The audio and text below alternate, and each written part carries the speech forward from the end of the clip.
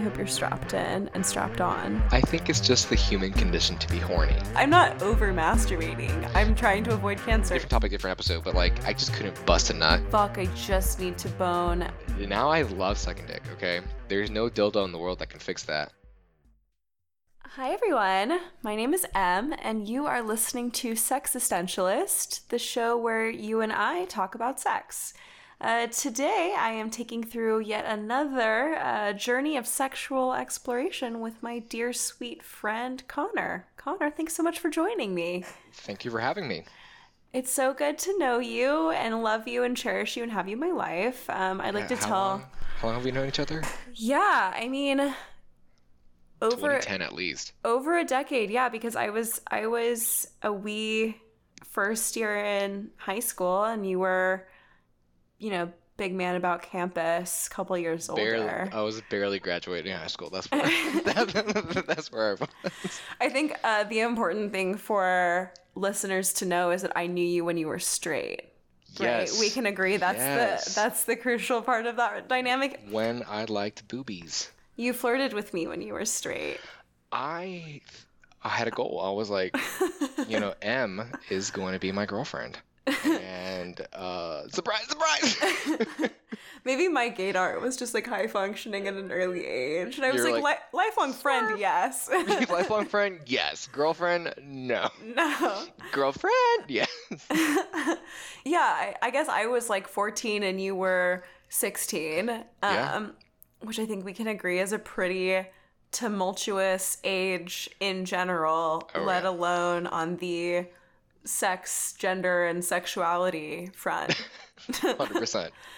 Just hormones. Yeah. One of the main reasons, I think, I'll say you and I have always lots to talk about, period. Not about periods, but the punctuation mark. I mean, sometimes we do. Sometimes about periods. True.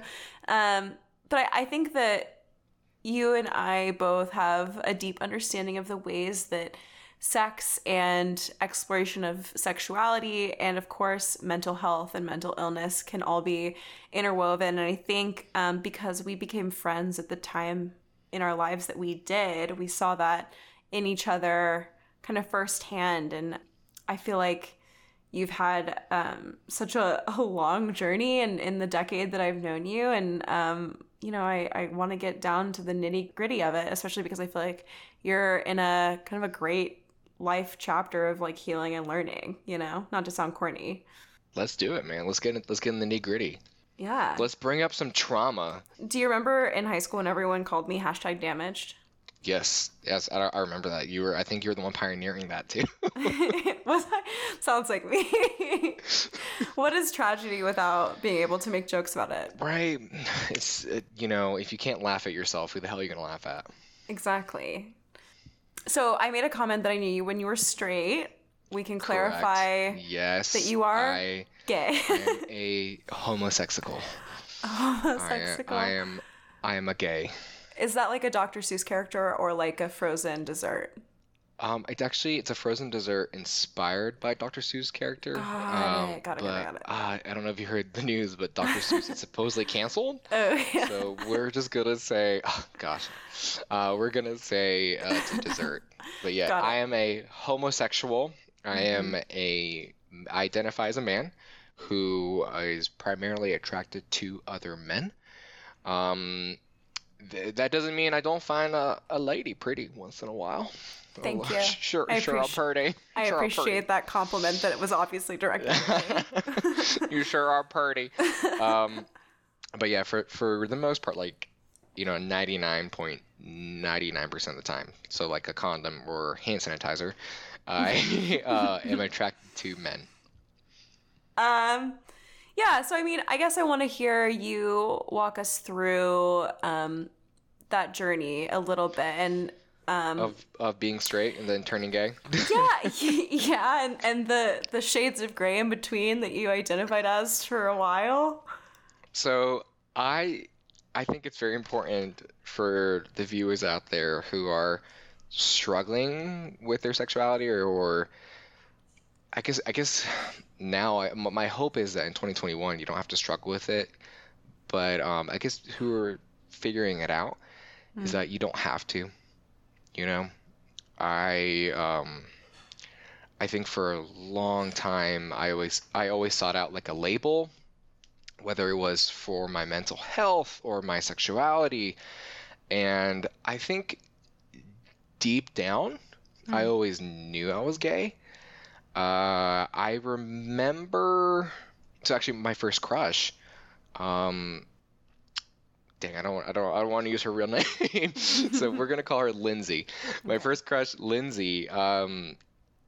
I remember clearly, like I had a dream. We were in the same group, like youth group together, Mm-hmm. and I had a dream that we went and we saw Beauty and the Beast in Hot. theaters. Um, but the movie had come out like 21 years before that. Um, this was probably 2004, yeah. So I was like 12 or something. And we in the dream we kissed whenever the Beast and Belle kissed, because why not? It's Of it's hot, course. hot all Sure. around. Kind of like last episode, cartoon Robin Hood. I mean, yeah. Yeah, it's hot all around. Cartoon beast turning into man. Yeah, oof, Yeah. hot. Nothing Lots like of unexplained emotions. nothing like a Stockholm syndrome. Right? Get you Oof, going. sexy. Yep. Um, and from then on, it was this attraction to her, and it honestly, thinking back now, I think it was more of an obsession than Mm. it was. I was never creepy, okay? I was No. never. It was never like, "Dee, dee, dee, dee." But it was. I was obsessed with the idea of um, being in love with her, Yeah. and I think looking back now, when you're 12, 13, dude, even at the age of 27, sometimes you really don't know what you're attracted to. Mm. And especially when you're that young and there's so many hormones going on.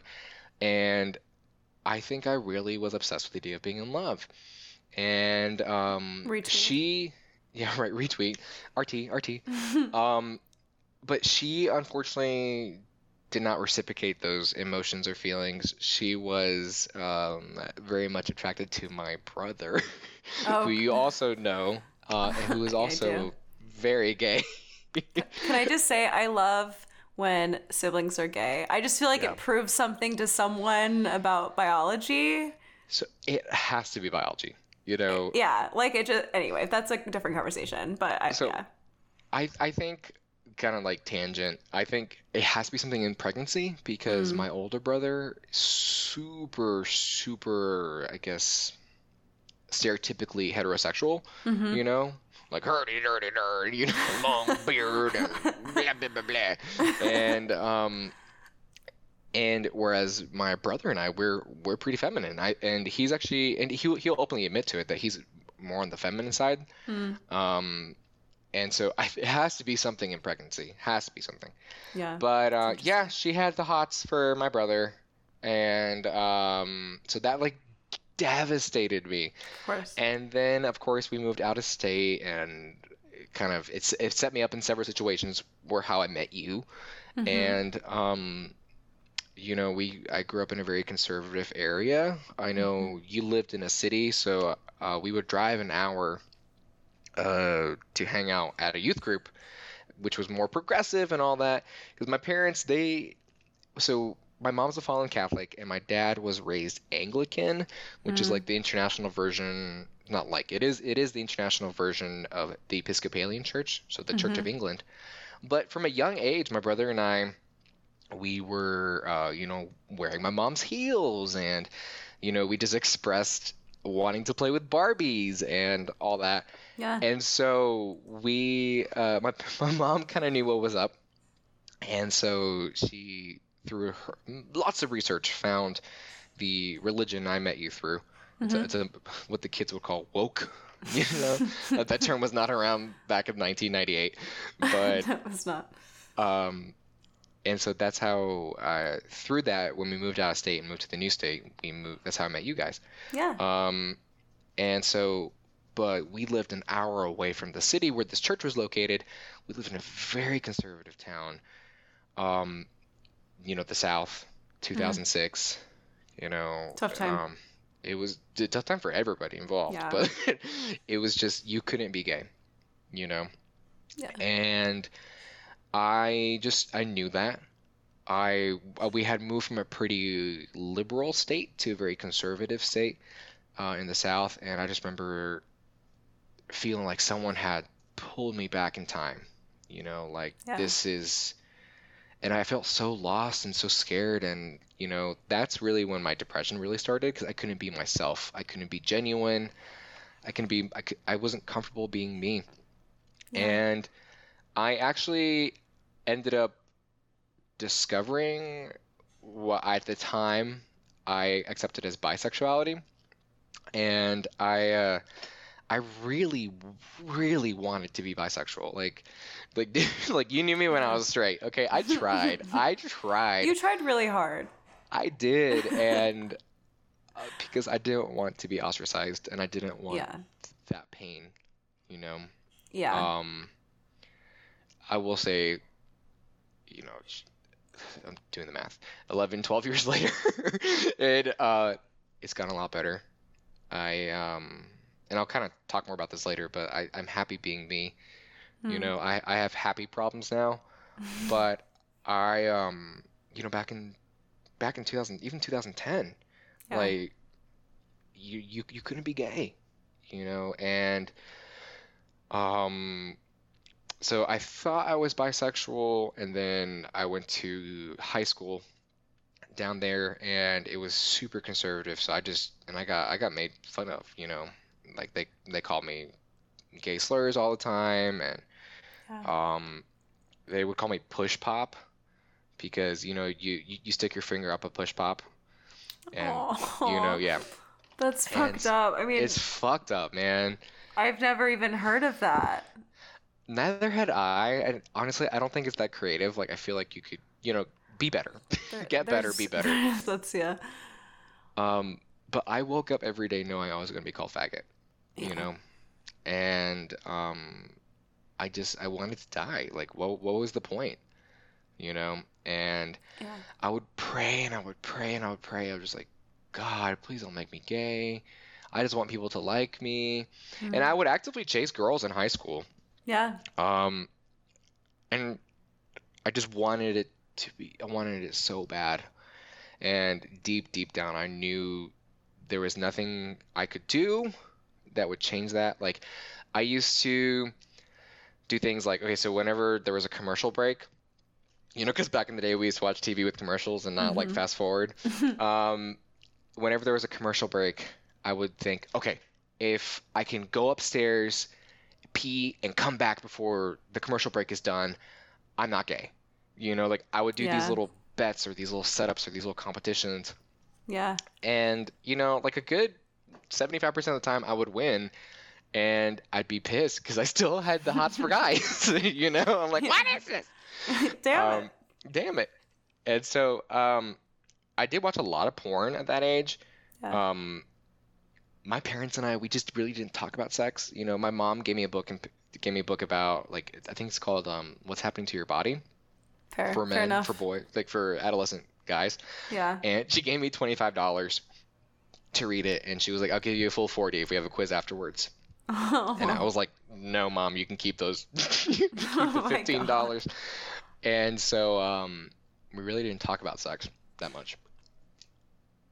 Yeah, it's interesting because I think, like, obviously I grew up in the same state as you, but I was in like a large metropolitan area, and so I just grew up with parents who were super open and accepting, and I in the last episode talked about how that gave me such a privilege in terms of my own sexual exploration. But I think, like, when I kind of knew you at that time in our lives, and I knew that you were going through a really hard time with your mental health, I never for a second thought that it was about your identity or your sexuality.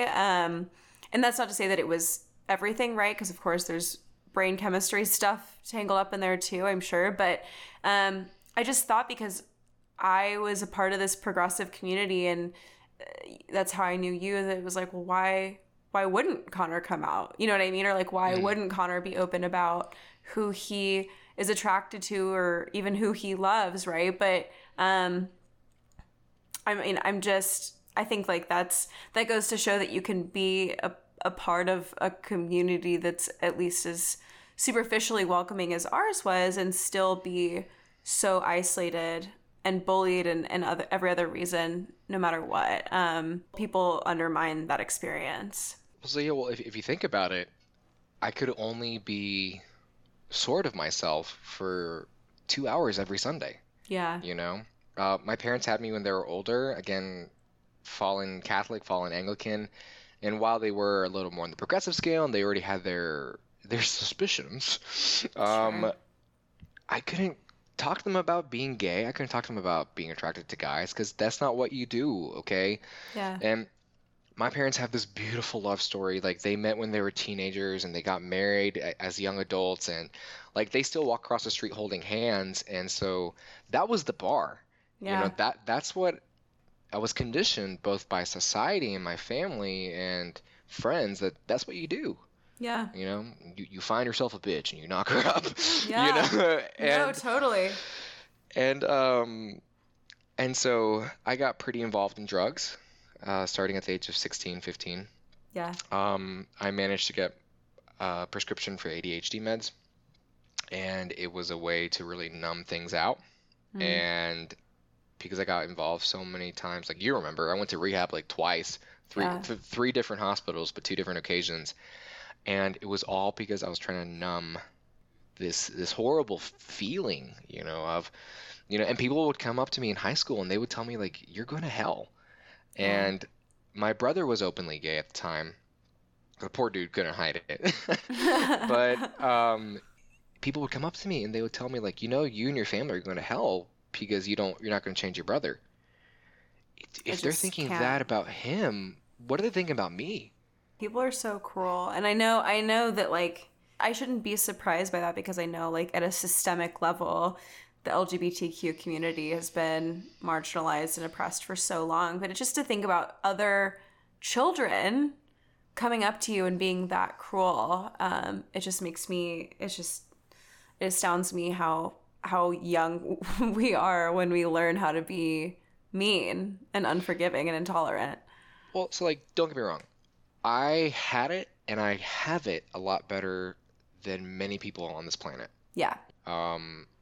And you hear stories about people being tied to trucks and being dragged around, and people being beat up. And I have never been beat up, which is amazing because I have a big mouth and I can be kind of a bitch sometimes. But I have never been hit. I have never been physically hurt because of my sexuality. But, for 5 years living in that area, I was in constant fear of that happening. Yeah. And so how do you protect yourself? You shrink yourself and you kind of shrivel yourself up so you can't be seen, because if the predator can't see you, you're not prey. And so I really lost who I was, and I tried so hard to be somebody I'm not. And then I went to college, and I went to my college in a metropolitan area, which is super fucking awesome. Okay, if you're out there trying to decide between small town school or like a same price college in the city, go to the city. Yeah. And that's really where I discovered my sexuality. And that's when I came out as bisexual. Yeah. Because my mom and dad already had one gay son. They couldn't have another. That would kill them. That would kill my dad.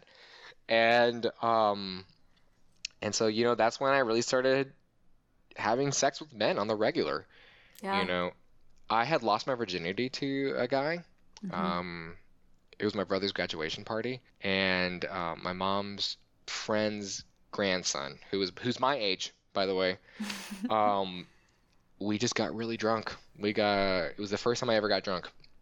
I was 15, and we got drunk on limoncello and IPAs. Bless. Dude, oh God, it's nasty combination. Okay, it's so gross coming down, but coming back up, it's disgusting. And we were really, really drunk, and then he suggested, he was like, "Do you want to watch porn?" I was like, "Fuck yeah, I do." I was 15. Any opportunity to watch porn is like, yes, okay. And so we began watching porn, and he's like, "Damn, I'm kind of horny. I kind of want to jack off." I was like, and I just looked at him, and I was like, "Shit, I'll do it if you do it." These two 15-year-olds beating each other off, and then one thing led to another, and we ended up having very intoxicated, very bad, not great sex. Fair.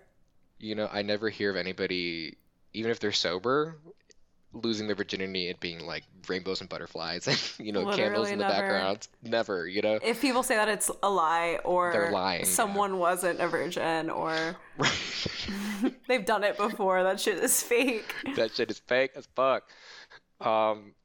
And we never talked about it ever again. I've seen him, I think, twice since that happened. Was he a virgin as well? Do you know, or? I mean, we had both told each other that we're not virgins. Got it. Apparently, according to each other, we're just like fucking bitches left and right, slaying puss. Why? Yeah. Why wouldn't you be? Yeah. And so, last year in 2020, during the pandemic, he had a baby with a woman, and they got married. And so I don't know what's going on with him. It could very well be that he just got drunk and had sex with a guy, at the age of 15. Yeah. I think that's what happened. Yeah, I mean it's so hard to tell, right? I mean, like, obviously I don't do labels, but like I'm a queer woman who's like been consistently in long-term relationships with men, and most of the men I've been with have also had plenty of sexual encounters with men, and either they label themselves or they don't. But it's one of those things where it's like, yeah, if you stalked my partners or my ex's social media, you'd be like, oh yeah, well, they're straight dudes. But like, if you talk to them about it in an intimate setting, there's more there. But like, I don't know. I mean, you just can't know. I guess that's like both the fun part and the like annoying part about sexuality, or like sexual gray area. Well, I think it's just the human condition to be horny. Retweet. Like, so true. On a biological sense, we are designed to fuck, okay? Because we gotta populate this planet. And obviously we're doing very well. We're doing really well. Unfortunately. Right? But I also think, that switch, the condition to be horny doesn't have boundaries as much, Yeah. And because of society, we've been conditioned to only procreate. Sex is only for procreation. Whereas, we're meant to have sex. That like it's scientifically proven that the more sex you have, the less cancer you have. And is that true?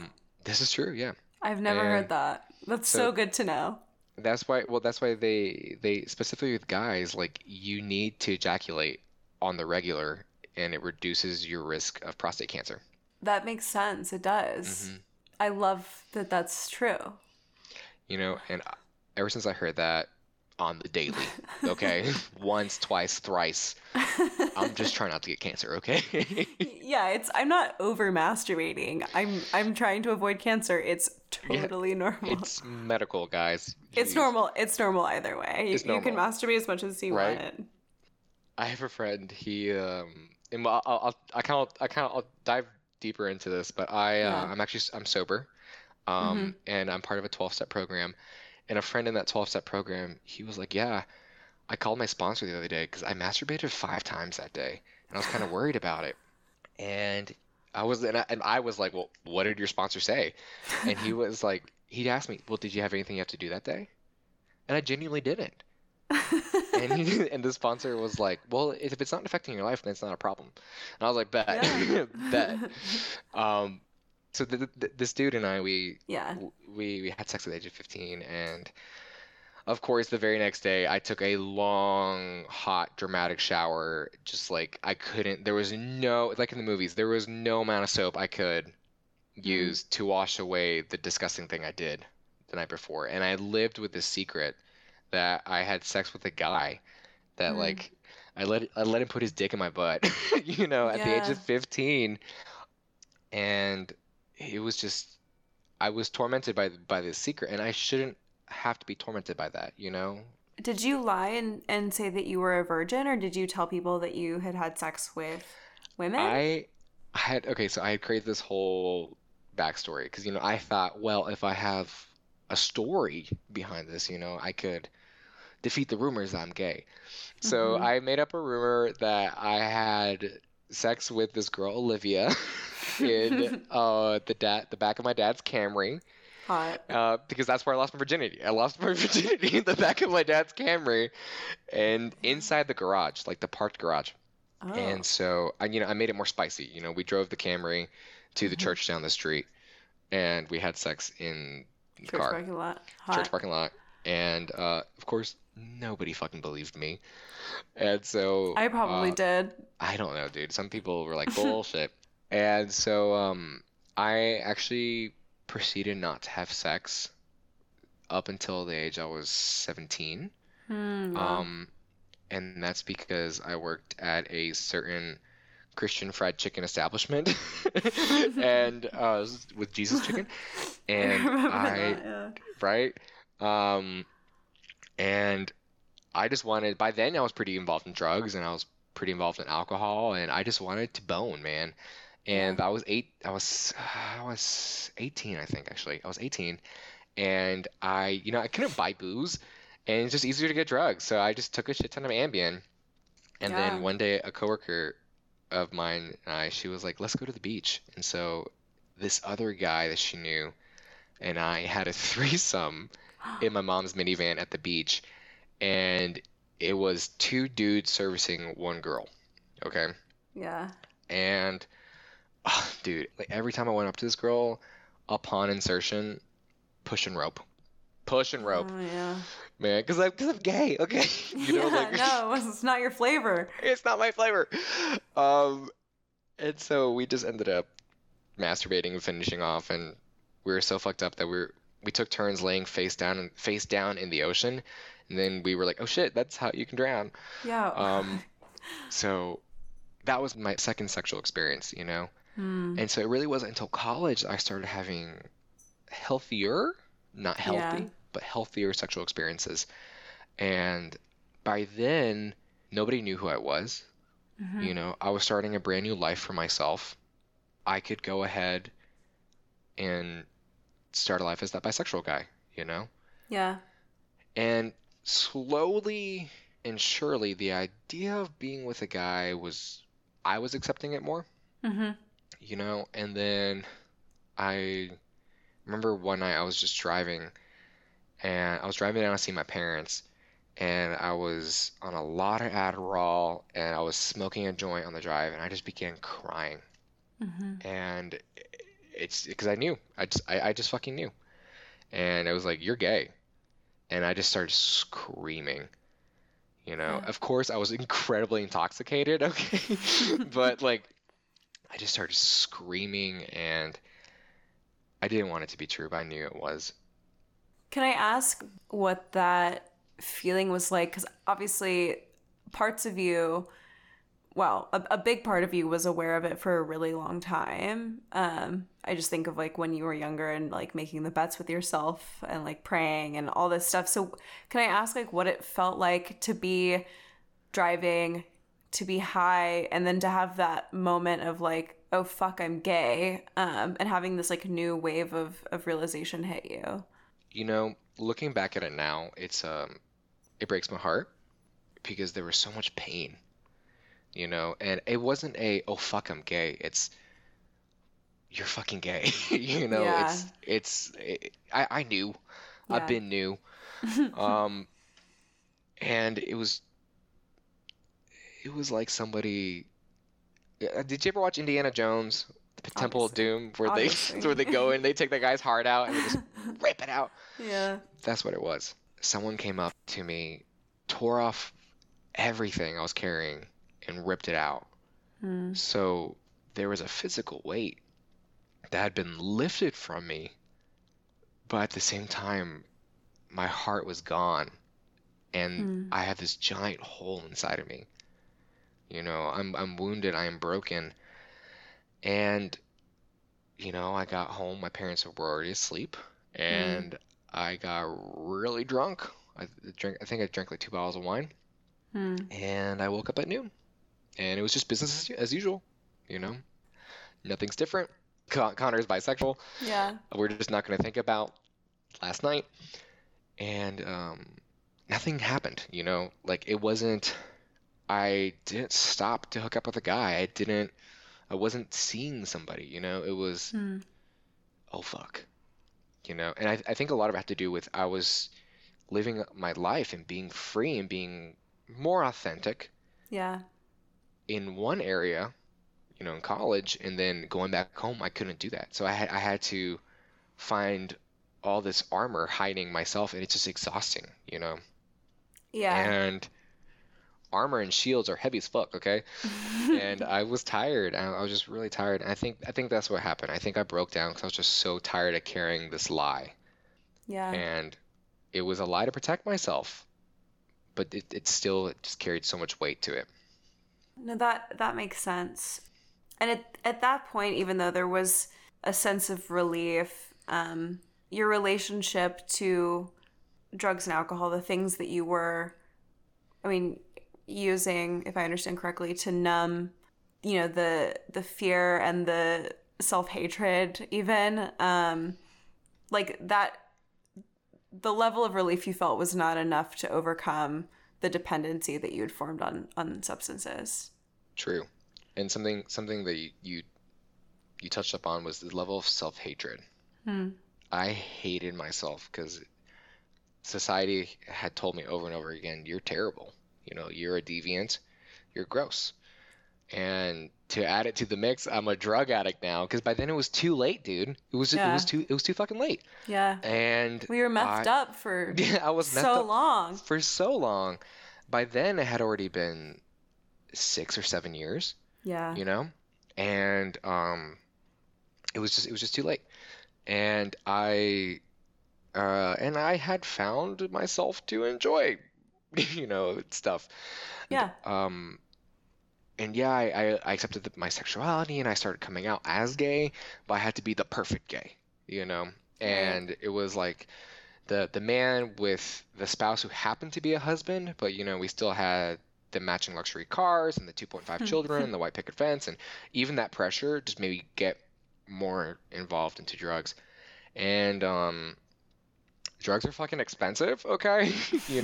Cocaine ain't cheap. Even Yeah. alcohol is super expensive. Yeah. And I had no fucking money in college. And so I kind of had to figure things out. And I figured out, I was like, what is the best way to make some cashish? Like, what's the best way to make some cash? And I didn't want to sell drugs because I was busy using them. And I didn't want to steal because stealing's stealing. Right. But hey, I could have sex and people could pay me for that. Mm-hmm. And it is, you and I have talked about this offline, but it's a little more common in the gay community. Mm-hmm. So it's more normalized to be an escort, Yeah. a man of the night. But in And reality, yeah, go ahead. I would say we're both proponents of like sex work is real work, right? And Uh-huh. like some people are able to be sex workers in a way that works for them physically, like mental health wise and financially. But my understanding is that that was not the No, that was oh not the experience you hell had. no, hell Yeah. no. Even now, okay, I have a very positive general view, like a macro view of Yeah. sex work, whether it is prostitution or pornography or Mm-hmm. sex work is it's a big umbrella term for so many micro industries. Mm-hmm. Um, but I'm also a proponent of you have to be mentally healthy. You Yeah. have to be there. You have to be okay with yourself. You have to love yourself. And I was a drug addict who became a hooker to pay for drugs. Right. There was nothing healthy about it. I was just trying to get more drugs. Truly the opposite of self-love, in fact. Exactly. Yeah. And I know of some men in sobriety, who are part of my 12-step community, Mm-hmm. who they are happy making a shit ton of money off of sex work, whether it Yeah. being, one-on-one time or an OnlyFans, and they're happy, Yeah. and that's how they happen to make money. But there's a sense of security within themselves that I think is required if you want to do that work, you know. Yeah. And it's not of, oh, what will others think? It's can you continue doing this, you know? Can you separate sex and emotions? I think for me it was very damaging, you Mm. know, being being a hoe, um, because I am not one who can separate emotions and sex, Yeah. you know. And that being said, like I can't have anonymous sex with people, like, and just because I haven't gotten there yet. I don't know. I'm not holding out hope, but Didn't work for me. right? Tried Just it. Still knocking it.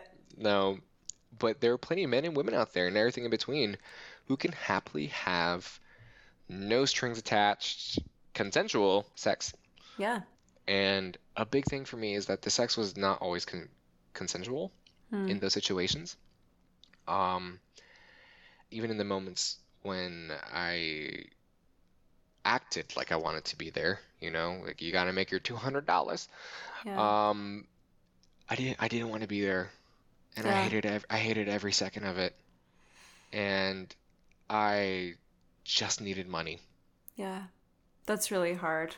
And I mean, I think it's like, it's clear that your sexuality and sexual experiences are from the get-go have been completely interwoven with your like self-perception, and thus like unfortunately a lot of negative feelings. And I can only imagine that, I mean, your stint as a sex worker, as a prostitute, just made things worse, unfortunately.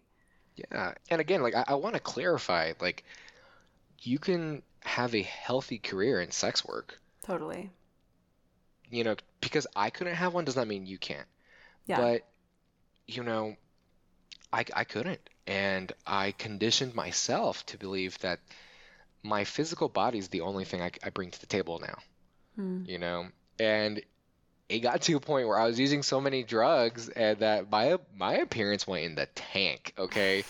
And people stopped booking, okay? And I couldn't make any money even sucking dick, okay? And um it got bad, and then I resorted to stealing.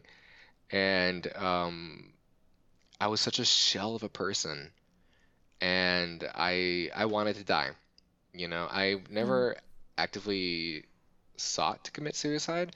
Hmm. Um, but I always hoped that this last bump, this last shot, you know, Yeah. like please let this be the last one.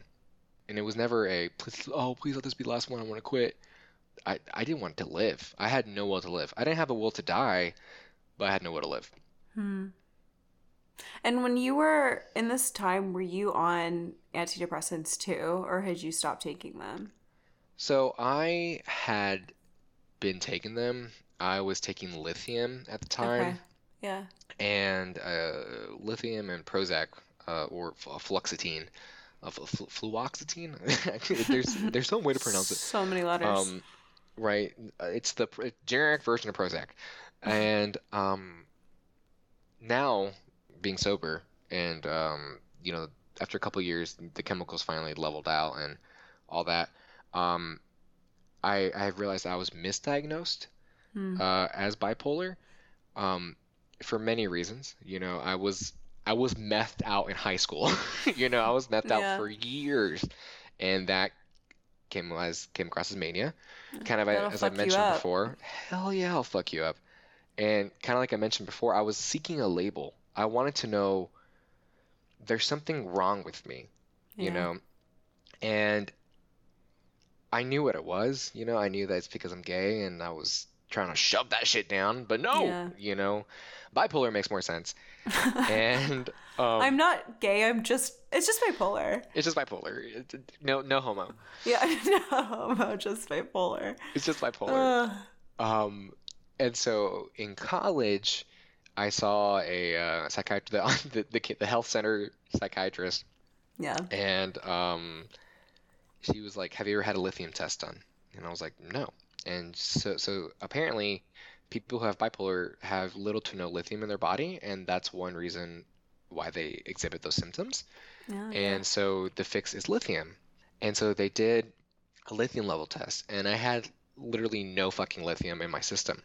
Okay. And so the psychiatrist was like, "Oh, yeah, you do have bipolar." But the reason why I didn't have any lithium is because I was so anorexic at the time.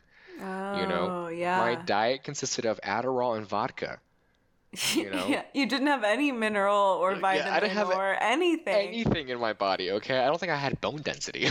Okay. You were just like walking cocaine. Yeah, I was Connor cocaine, Connor and cocaine. it was just, man, I had nothing in my body. That's why I had Yeah, no lithium. yikes. So yikes.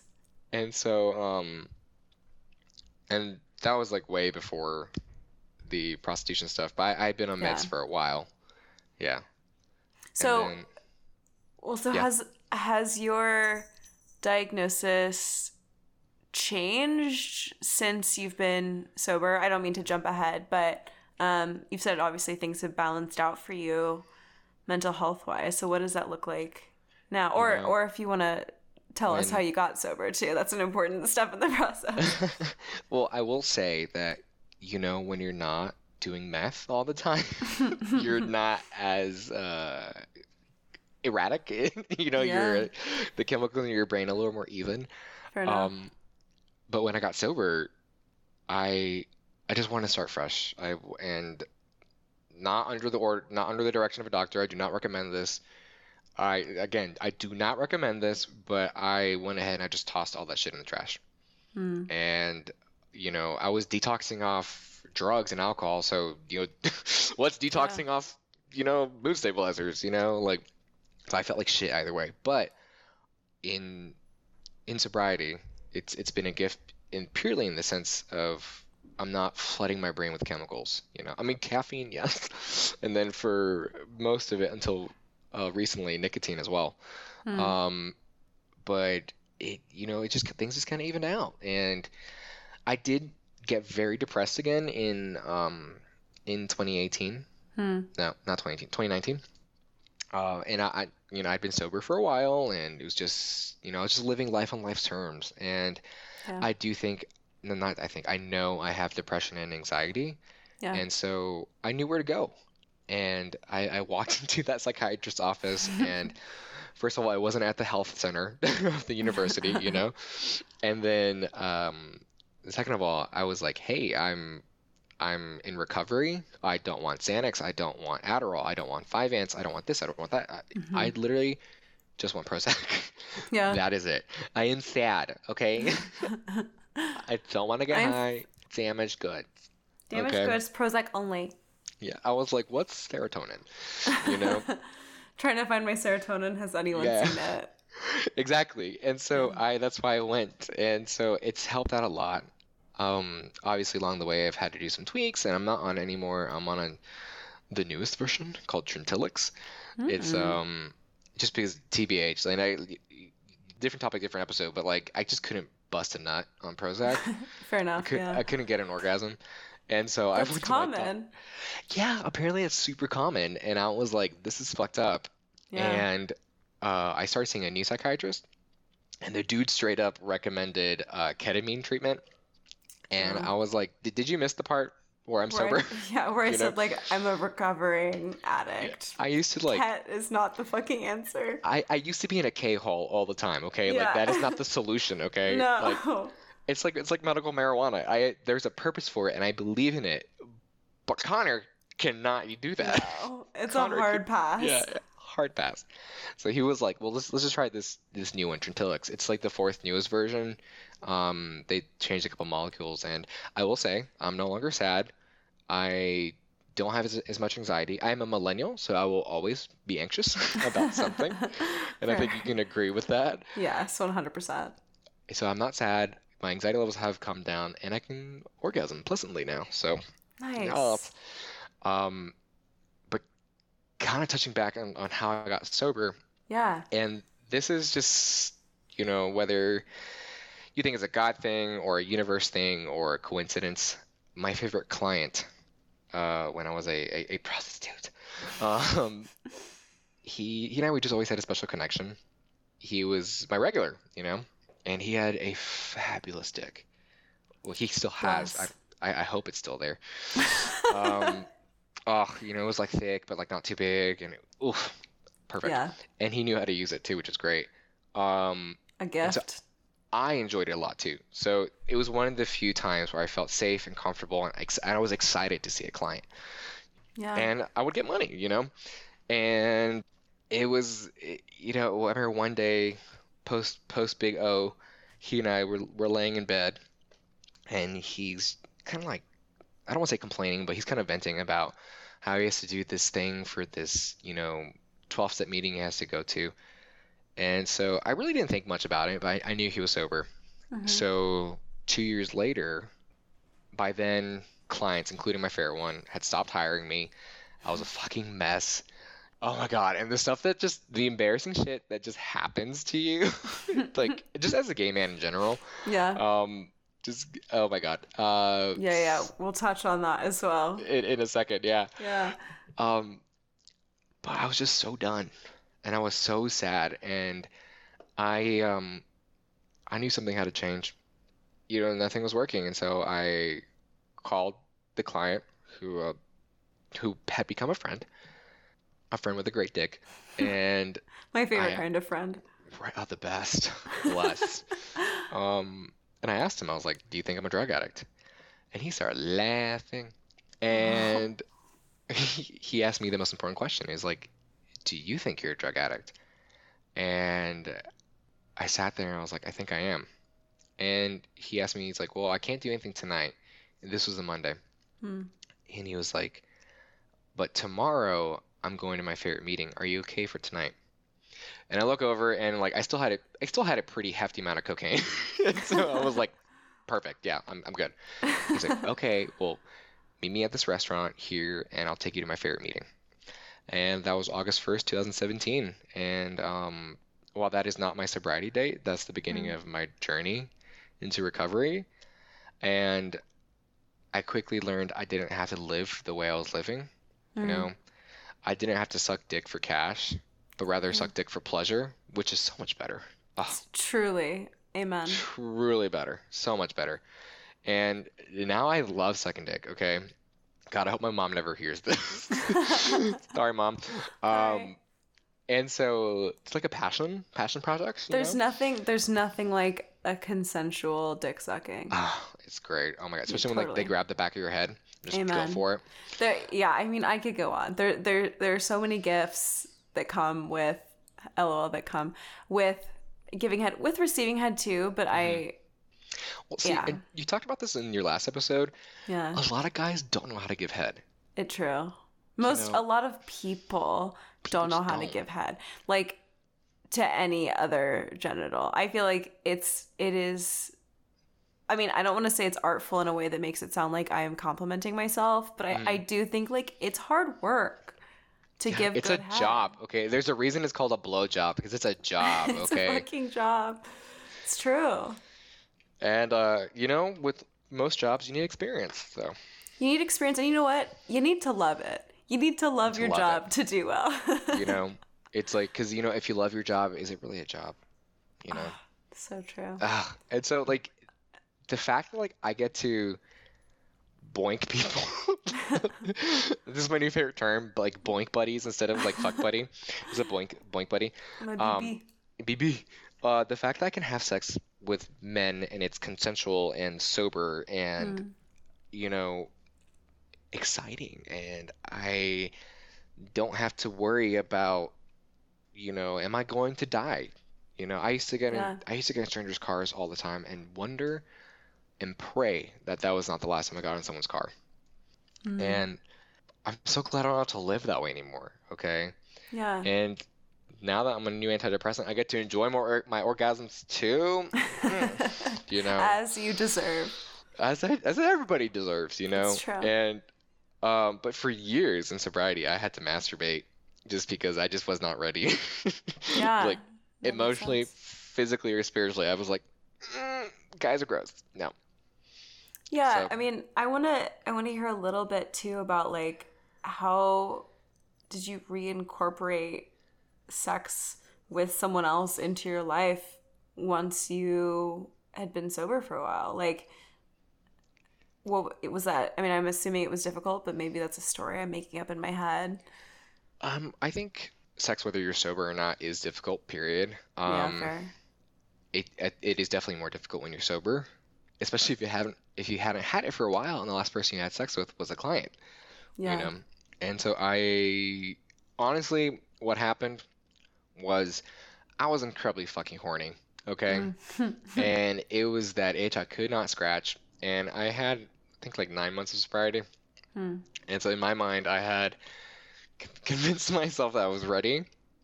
And, I just kind of got tired, because porn's very produced, and, whether it's heterosexual porn, lesbian porn, or man-on-man porn, there's always someone screaming their head off, and you're like, fake. Yeah, Fake news. This is not how it goes. This is not true at all. And so I was just really fucking horny, okay? And I went on this Hmm. date with this guy, and I had a mission. Like, I was like, I'm either going to bone or I'm gonna get boned, okay? And the date Top or was, bottom, I don't care. bitch, I don't care, okay? It's like, dude, I don't even know anymore, okay? Yeah. And it was the date was fucking terrible. Oh my God. And he literally just talks about himself the whole time. And he's talking about how he has a party fund. So, and I asked him, I was like, well, do you have a savings fund? He was like, no, but I'll deal with it when I deal with it. But he Oh, would save to get fucked up, and I was like, this is okay, not the cool. lifestyle. This is you're not the one for me, okay? Yeah. Um, but I still really wanted to have sex, and so I had gone home already, and Mm. he was texting me like, I had such a good time with you tonight. And I was like, hey, I should have asked, but do you want to have sex? And he was like, yeah, come over. Oh And my so we proceeded to have some of the worst sex I've ever had in my life. And God. I can safely say it wasn't a sobriety thing. It was just the person I was with. Yeah, Like, you gotta have chemistry, you know? totally. You gotta have chemistry with that individual. I feel And like a lot of the time that's how it goes too. The moments where you're like, fuck, I just need to bone. I don't really care about who or where or why or how. And then you do it and you're like, oh, it's just bad. And like, yeah. it is what it is. It's just not the dream. But like it's something, I guess, if you've been deprived. So there's this guy, flash forward now. Yeah. There's this guy down the street. I don't even know his name, okay? I think it begins with like a W or a C. He told me once. All I know is that he is a 2-minute drive down the street. And 'cause, I live in a city. I'm not gonna walk down this street at night to go have sex. Yeah, why would you? Freshly douched, just walking down the street. Um, and so, but all I know is he's a bartender. He's got these two dogs that like to lick you after sex, like lick your legs so you're sweaty, and it's annoying as fuck. But he, we've been having sex with each other for like a year. Um, and it's good. Yeah. It's not nothing great. I've never finished with him, Yeah. but sometimes you just gotta get fucked. Okay? True. And so whenever I have that feeling of just like insatiable horniness, that I just, He's oh, your go-to. he's my go-to, there's no dildo in the world that can fix that. Um, but It's so good to have like a backup plan, I guess, if mhm, like you had a date he's that my goes, plan D. he's your plan D. Exactly. Everyone needs a good plan D or a plan Mhm. B or a plan everything in If between. you're gonna have a plan D, make sure you have the plan B. Ladies, listen. Hey, yeah, no, that's good. And someone that you can feel like safe with when you just want to fuck. Yeah, so it's like I don't know his name. I think he's a bartender, but you know what I do know? I know two things, Em. I know that the dick is doable, Mhm. okay? Sure. And that he's not a serial killer, Amen. okay? The only two things you need. Well, actually, three things. Three things. I forgot to add a third one. Okay. The dick is doable. Mm-hmm. He is not a serial killer, and I can let my fucking gut hang out doggy style, and he does not care. No one ever wants to talk about that. I'm so glad you brought that up. I struggle deeply when I look down in doggy at my tummy, which is, I work really hard, as you know, to love my body. It's been a very long struggle for me, as it is for many people, during sex or otherwise. But damn, when you in doggy and you look down, it's like, oh God. Especially if there's like a mirror, especially if it's like sliding door closet, like closet like, doors with mirrors on it. He can definitely see that shit. And you're like, I'm a whale. Well, dude, even like missionary position, I'll be laying there with like my knees and like my legs up in the air, and I just look down and there's just like a pooch tummy crawl down there. Tummy crawl. I'm just like, oh my God. But he doesn't give a fuck, he's like, I want to say 6.5 inches deep inside me. He's like, he doesn't care. Okay. Like he's busy. He's busy, and so, yeah, dude, but like, I just, wanting to, I think that has a lot to do. So for me, I feel like I have to chase my orgasms, and that's pre-drugs, during drugs, and in sobriety. Yeah. Whether it was I was getting paid for it or it's a random hookup or someone I'm in love with, I have to chase this fucking orgasm. And a huge part of that is, am I fat? Does he think I look fat? Maybe I should like suck my tummy in, okay? Dude, but if you're sucking your tummy in, okay, and you're actively thinking about being skinny or appearing to be skinny, you can't orgasm. You're not gonna come, yeah. No, I definitely, this is also a conversation for another day, but I have a lot of stuff internally that I struggle with sexually, and I make it work, and I'm lucky again to have a partner who knows me really well, knows my shit, knows what I'm going through, knows what I'm working with, and like just helps me get there. But it is hard when you are processing a ton of emotions, and then like especially with casual sex, and I don't know, like I know this is really common with straight guys because of porn. I don't know if this is the same trend with gay guys, but it's a lot of like, yeah, you gonna fucking come. And it's like, I'm trying to process my feelings about my body right now.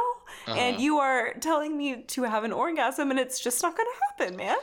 Okay, for all the dudes out there, gay, straight, and everything in between, don't fucking ask your partner if you're gonna come, okay?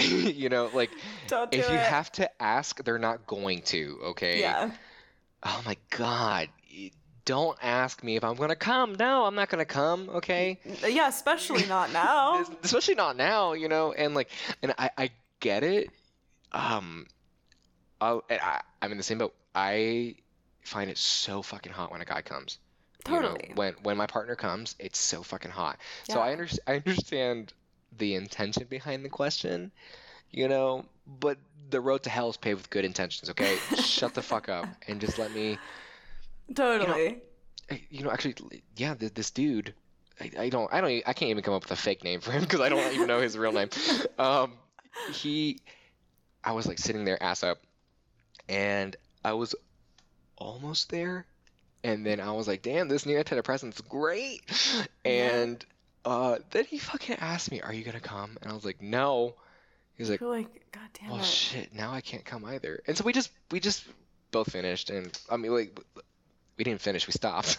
Yeah. And it was still nice. I do think you can have amazing sex without having an orgasm. Mm-hmm. But bro, stop asking me if I'm going to ejaculate, okay? No.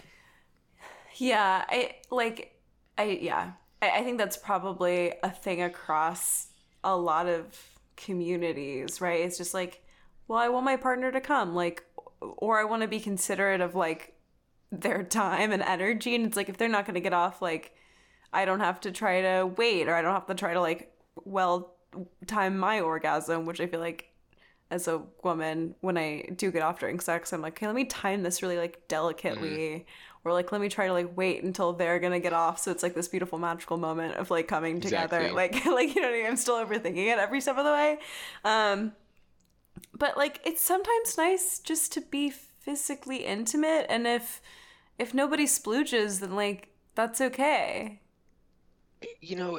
exactly. Sometimes I just want my prostate to be poked. Okay. Yeah. I Yes. just want a slight bruise. And then whether you finish or not, whether I finish or not, I want to go watch Downton Abbey, okay? You know, the chick Totally. just died, okay? Like I'm interested in seeing what happens, okay? And also, dude, we're busy, we're adults, like there's work and f Yeah. familial relationships and all these things in our mind, and it's very rare for me to tune all of that out. I think I'm getting better with age. Mm. Um, but at the same time, you know, some of the best sex I've had, I have not finished, and I've gone home to masturbate and finish, Mm. and I loved it. Like this is great, you know? Yeah. Well, then you get the best of both worlds, right? You get Yeah, like the great fuck and then some like quiet time to yourself, which is also amazing. exactly. Yeah. I think like now that we as a collective know kind of the ins and outs of Connor, at least to a degree, I want to hear of all of your sexcapades, both sober or pre-sober or sex work. Do you have like an iconic or favorite or most embarrassing, just something we can have as like the sweet sweet cherry on top of that dank sundae, you know? Okay, so I have two stories Okay, that automatically amazing. come to mind. Okay, there's the one that's like super fucking cool, like the cool dudes. Like, do you remember that show Entourage back from back in the day? And they Oh would have like yeah. these awesome like sex stories. But yeah, like that level. And then I have one that's just so fucking embarrassing that I have to laugh about it. So let's Mm-hmm. start with the cool one. Okay, Okay, good. I'm um I'm in a gay bathhouse. And for those of you who don't know, gay bathhouses are places where men go to have sex with other men, and it gets kinky actually, and I'm on a lot of cocaine, and some dude I met off the grinder, the grinder, The he paid Gringer. the grinder, he paid for my entry because it's $25 to go in, It's and a lot. yeah, well, now that I think about it, like they have to pay for the staff to clean up all this spooge, so I'm Then it's actually too little. it's a steal, okay? I Yeah. think if you're cleaning up my gross bodily fluids, I should be giving you $100, okay? That's fair. Cash. But he paid for my entrance, and we're having pretty good sex. And then he gave me GHB. Ah, loved it. And I mean, drugs are bad, kids, don't do it. But I was having a blast, Yeah. and but he got kicked out because he had been there for over 24 hours. So I don't know what drug he was on that he was up just fucking for 24 hours. But 24 hours. Also, the fact that they were tracking him and kicked him out. okay, so this is how it works. Okay, so you go to the bathhouse, you give him your ID, you give him your keys, your wallet, and your phone. Okay, you're allowed to keep. Oh. Before they used to have these like giant fishbowls of condoms and lube, but now because of the pandemic, you can't do that. Mm. Um, I went the other day, which is which is why I know, because I was so curious because I had always been on a lot of drugs, and Yeah. just quick tangent about my recent sober adventure at the bathhouse. Um, I was feeling kind of lonely, I'm not gonna lie, and so I Mm. didn't go with the right intentions, but I knew going in that I wasn't gonna have sex. Hmm. I was always curious because I do have some sober gay men who they do enjoy going to the bathhouse. Um, and now that we're all getting vaccinated, we feel a little more comfortable, and I got my Moderna, my double shot, and so I was like, let's go. Yeah. And it's like a health club, Mm-hmm. and but part of the club, so there's like a steam room and a hot tub and a dry sauna. There's even a gym section where you can lift weights. And then Hot. if you walk down the hall, it's just a maze of doors with numbers on them, and it's these little tiny bedrooms that you can either get a full-size bed or a twin bed, and that's where you go to fuck, these strangers, or you can go to the maze. And the maze is this dark, it's literally a maze, and it's this dark red room, and there's glory holes everywhere, there's like sex stools, and then there's always a sling, okay? And Can I just say so that this place sounds so well thought out? I know, leave it to a gay guy, okay? Like the design behind this, Everything. chef's kiss. Okay, like it was everything. It's everything.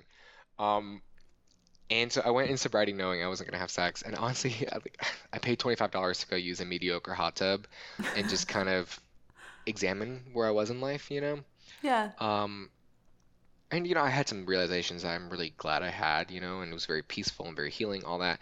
And it took the fear out of it because I was always there super high, like I was like the specific event I'm talking about, I was on a lot of cocaine and I was on a lot of GHB. And so this dude, because you have to check in, you turn in all your stuff, and depending how much you pay, they're like, you have until blah blah blah blah. And this guy had been there for over 24 hours, and so they stop all the music, and it's like top house hits, Yeah, of like course. Rihanna, Diamond in the Sky, and all that shit. Sexy. Yeah, classic. Nothing like getting boned to some Rihanna. Never done it. Think I might have to now. It's an experience. I'm not gonna say it's a great one, but it's an experience. And so the music stops, and over the speaker, you hear like, "Hey, blah blah blah blah, your time is up. Please come to the front desk." And I think they give you the option to pay more money. But anyways, he got kicked out, and the idiot didn't take his drugs or his thong, so I got a free thong out of it and free drugs.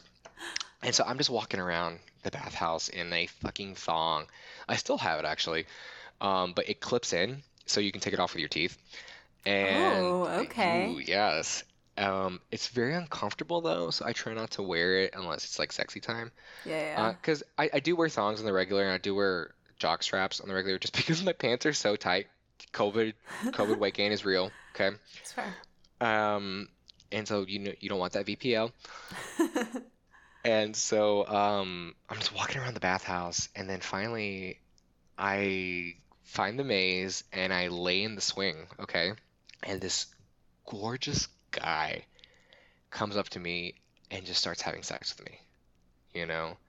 And then this other gorgeous guy, it's like I'm laying in this in the swing slash sling thing. It's like a hammock, but but with chains, and I'm getting fucked, and the guy fucking me, looks at this other guy, and he comes up behind him and starts fucking him. Okay, Damn. and there's just like it was like a fucking porn. Okay, there's just fucking red neon lights as well. Oh yeah, red neon lights. Rihanna's in the background, like, and just a circle of guys just watching this happen. And then all of a sudden, the guy who's inside of me stops, and he's like, "Do you party?" And I was like, "What?" And all of a sudden, he fucking takes out a meth pipe and starts smoking meth. Okay. And while I was inside you. While inside of me, okay? And I was always a bougie meth addict, okay? I stuck to Adderall and Vyvanse and Ritalin, I didn't smoke meth. Because I have standards. Okay, no. Because I'm bougie. And it's because in the gay community, if they say, "Do you party?" it means, "Do you party with Tina?" And Tina stands for an 18th. So it's an 18th of meth. So kids, don't party. Stay home. I learned so much just now. Right? And so that's why, like, on the Grindr, if they say party with a capital T, it means let's smoke some meth and just have some meth sex. Okay. And so this dude just starts fucking. This dude starts smoking meth while fucking me while getting fucked. And so yeah, that's my cool bathhouse experience. Did you get like a secondhand meth high? I mean, I was so high on cocaine and GHB that I can't even tell you. Can you tell me like a little bit about what being high on GHB is like? Because I just don't know. First of all, GHB is the date rape drug. Yeah. So I purposely roofied myself. Yeah. So that's what. But you're conscious. So you're like fighting. Yeah. So when these assholes roofie people at frat parties, they put a severe amount in your drink, where you want to take a capful. So it's like, think of it. So those airplane bottles of liquor. Yeah. They put it in those, and they peel off the Tito's label, put in the GHB in there, and it's like a syrup. It's a clear liquid, and you want to take a capful. And so I took 2 capfuls, and kids don't try this at home. Do not try this at home. Apparently, I could have had a heart attack, and I think it's a fucking God thing that I didn't, Oh my God. because I was on so much cocaine. Um, and really, what happened was I ran out of cocaine, so I wanted to go have sex. Um, Sorry. and so, I took a capful, and it's like Molly in the sense of everything. There's lots of sensory stuff. Hmm. Like I went to go take a shit, and the action of taking a shit was literally orgasmic. Like washing my hands was orgasmic. Like it's just you're just in a constant state of an orgasm. But it was the very first time I did that, and Hmm. most sober drug addicts will tell you that there's always that one time. Yeah. There's always the first time, and you just end up chasing that. So I'm very glad I never got involved with that, but Yeah. it made that specific time very awesome. Yeah. No, I mean, obviously, that's like I get why that's your quote unquote cool story. I just wanted to know more info on that because I feel like I mean, especially in the gay community, there Mhm. are a ton of drugs that I think are popular that I just, in my own experiences, like don't come into contact with, or they're like a myth, you know what I mean? And so I was interested to know, like, why was that on the menu? So But are you familiar with poppers? I am familiar with poppers, but like again, I've never ingested myself, so I So don't actually. I just know that like they're supposed to loosen you up. yeah, so for the viewers at home, poppers, um, it's an inhalant, and what I it didn't know does that. See, is you plug one nose, you put the bottle up to your nose, and it's a gas, and so you inhale, and like a dick will slip right in. Okay, for those who have tried anal, you understand slow and steady, lots of lube. Okay, hmm. but poppers is a way around that. I do not recommend it. You can burst a blood vessel. There are many sober gay men who are blind in one eye Oh because of my it. God. Um, I do consider it a drug, Yeah. but yeah, it really it's a thing, and so is meth, and um, I think drugs are so prevalent in the gay community for kind of the same reason why I got involved in drugs. We want to numb things out, and by the time we accept our fabulous selves, it's just too late. You know, I Yeah. I feel lucky that A, I was able to get sober when I did at such a young age, but also that B, that my brother not never got involved in drugs. Hmm. I mean, like, obviously, he did some, but he never had that addictive itch Yeah. that I have. Yeah. No, that makes sense. And again, thank you for sharing that because I think like that's something that like abstractly I know as someone who's like outside of like the gay community. I'm aware of the relationship to drug use, but obviously because it's not my firsthand experience, I only know so much. So I appreciate that tidbit of knowledge. And I want to hear your embarrassing story, please. Okay, so my embarrassing story, still to this day mortifies me mildly, but so tidbit, boys and girls, um, don't drink an entire bottle of wine before taking it up the ass. Okay, and especially red wine. Um, It's a and hard no. I, what's a positive of sex work? You decide your own hours, kind of like Uber driving. You you log on, make an appointment, and this married guy was in town, and I've had to do plenty of work on the fact that I slept with multiple married men. Um, but this married guy was on a business trip and he wanted to have sex with a man. And the easiest way to do that in a judgment-free zone is to pay for that. And Mm. so I was super drunk and I needed money. And so I sobered up a little bit. And then I went to this guy's hotel room and we're doing the do. I'm just kind of like laying on my back, staring at the ceiling, waiting for it to finish. And all of a sudden, you just smell it. Mm. And the guy's like, "Oh shit!" And literally, there was shit Literally. everywhere. Oh my God, it was everywhere. And it's because, girl, that wine ran right through me, okay? And I, I'd be a liar if I said this is the first time that's happened. And I'd be a liar. I feel like if you're getting fucked in the ass a lot, like shit happens. The statistics are high. Yeah, the statistics are high. Like, and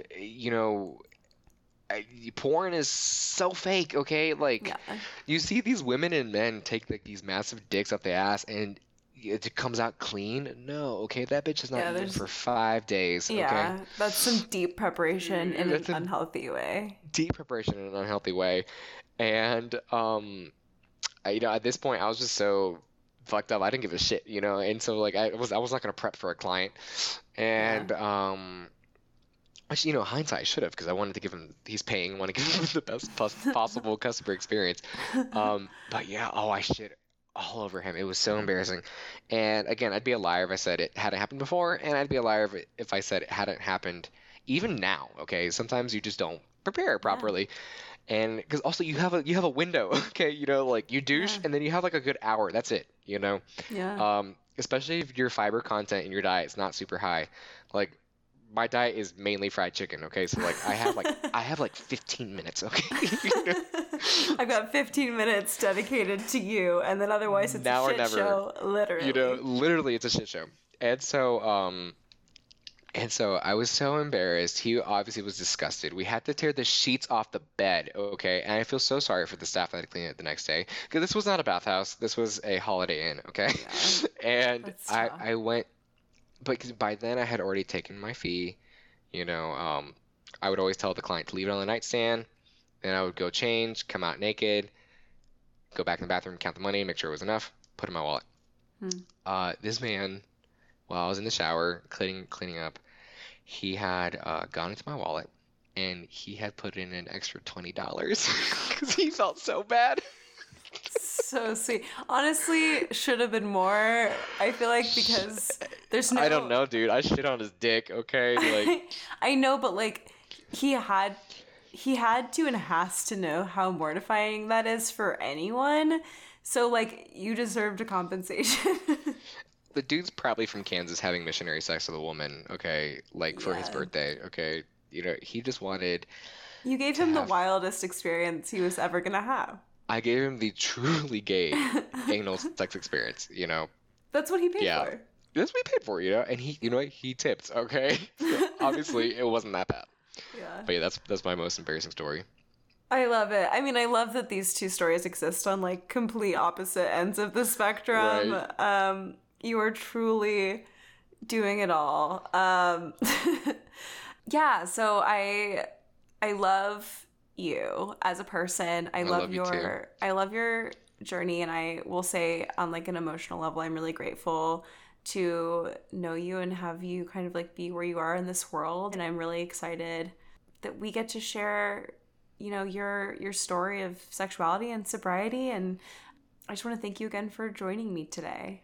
Well, thank you. It's truly been a pleasure. It's been really cool getting to know you as a healthy adult versus, you and I, we were these tragic, damaged teenagers who let boys mess with their emotions.